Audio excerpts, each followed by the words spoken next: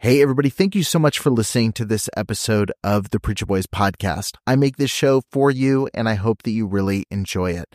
I have a lot of people that ask me how they can support the show financially, and you can do that by heading over to patreon.com/preacherboys. You're going to get access to exclusive content, including early releases of episodes. I've got a couple episodes right now that have been released at least a month early over on Patreon. You've got access to things like unique merch, depending on what tier you join, and you get access to some behind the scenes content that I'm posting within the group. So head over to patreon.com/preacherboys and become a member over there today.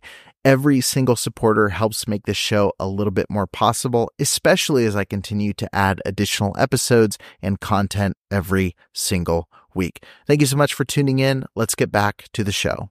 Trigger warning. This podcast contains descriptions of various abusive situations. Listener discretion is advised. You are listening to the Preacher Boys podcast, a podcast shedding light on decades of mental, physical, and sexual abuse within the independent fundamental Baptist movement. The testimonies shared on this podcast are told from the personal experience and perspective of the survivors. Not all legal outcomes are known or final. Any suspect is presumed innocent until proven guilty in the court of law. To find more information about the Preacher Boys podcast and upcoming documentary, visit preacherboysdoc.com or connect on Facebook, Instagram, or Twitter with the handle @preacherboysdoc. Now, here is your host, Eric Skwarczynski. Hey, what's up, guys? Welcome back to the Preacher Boys podcast. My name is Eric Skwarczynski. I'm, of course, your host.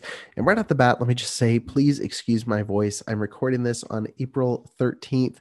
And since April 9th, last Friday, I have been sick as a dog, and I feel like a bunch of just random body parts held together by a little bit of Scotch tape. And so I don't feel great right now, but I wanted to share a couple things because the IFB has actually been up in the headlines quite a bit in the last few days. I want to share two prominent stories as well as an update about someone that we've covered on the show in the past.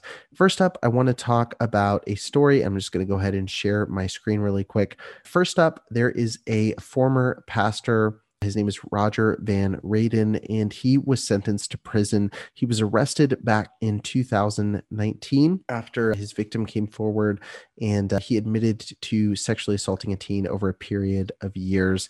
It's a really tragic story. He basically molested this girl from the age of 14 till the time she was 18 years old. She was driven to the point of suicide because of the sexual abuse, and he ended up being sentenced to 15 years in prison. He has to serve just over 12 years, and the state attorney had pushed for a maximum sentence of 23 years in prison. The limit was reached in a plea deal, and his defense attorney had asked for a minimum of 8 years. This story really blew up when I originally shared it. There was just a lot of people that were really shocked by what had happened and just shocked by how light the sentence was. I wanted to read actually from this article. This is from the News Gazette. I'll link to this in the show notes of the episode, but it's just a absolutely tragic story. It says Roger Van Raden, 49, of rural Rantoul, will have to serve just over 12 years of the sentence imposed by Judge Roger Weber. The number was right in the middle of what Assistant State Attorney Troy Lazar and Defense Attorney Evan Bruno of Urbana sought for Van Raden. The sentence came after 3 hours of uncomfortable, detailed, depressing testimony from the now 20-year-old victim, her parents, the pastor of Faith Baptist Church where Van Raden worked, the detective who investigated, and a pastor from another church who has counseled Van Raden since his arrest in late 2019. Just to skip here a little bit so you can see, Van Raden pleaded guilty in February to 2 counts of criminal sexual assault, and then he committed different sex acts with the girl in 2016 and 2018. 2 other sex-related counts were dismissed, and Lazar agreed to seek no more than 23 years in prison for Van Raden, which he did. The maximum he could have served was 30 years. He sought the minimum of 8 years. He was arrested in 2019, not long after his victim came forward with information about the abuse. He was hired in 2014 as a music director and youth pastor, and he was in charge of programs for youth ages 13 to 18. It says the girl's mother found drawings of her daughter depicting different ways to kill herself. And when she and her husband confronted the daughter, she told them that she was, quote, just going through rough times and that she couldn't talk about it right now. We've struggled with the fact that we didn't see this. We could have helped our daughter. We had no clue, she said through tears. Champaign County Sheriff's investigator Dwayne Relfs said on the day the young woman reported the allegations of abuse, he also talked to Van Raden, who immediately confessed having a 4-year relationship that included different sex acts that occurred mostly in his church office. He admitted sending her emails and texts with sexually suggestive messages and photos and videos of himself engaged in sex acts, and that he had her do the same for him. Rolf said Van Raden estimated 25 times he had the girl perform oral sex on him, but when it was her turn to testify, the young woman said it was definitely more than 25. Under questioning by Lazar, she described the first time Van Raden rubbed her sides, then explained how his advances became more brazen and frequent and developed into full-blown acts of molestation and rape. During the first year, after every time he did something, he would text me after, "I'm sorry, but it's both of our faults. We need to work on this together," she recounted, adding that she was too scared to tell anyone. And it says the only gifts he ever gave her were sex toys he wanted her to use in his presence, not flowers, cards, or jewelry. She was 15 or 16 when she began cutting her wrists every week. "That was the pain I deserved because Roger told me it was my fault," she said. "At 17, I almost did kill myself. I felt used and worthless, even though I didn't want to believe I was just a toy friend to play with," she said, adding he never said she loved her, or never said he loved her. This whole story is absolutely disgusting. And what's most shocking to me was the end of the article, which says, besides letter of support for Van Raden, which why those letters of support exist in the first place, Bruno, who is the defense attorney, had Albert Bennett, a pastor of Rantoul Church that Van Raden had been attending since his arrest, testify about his counseling with Van Raden. Again, I'm unsure whether he's a qualified counselor, but it's still shocking what he said next. It says he recognized, and this is a direct quote, it says that he recognizes he had sinned against the Lord and the victim and her family, Bennett said of the charge. There was complete and utter brokenness. I believe he feels genuine remorse.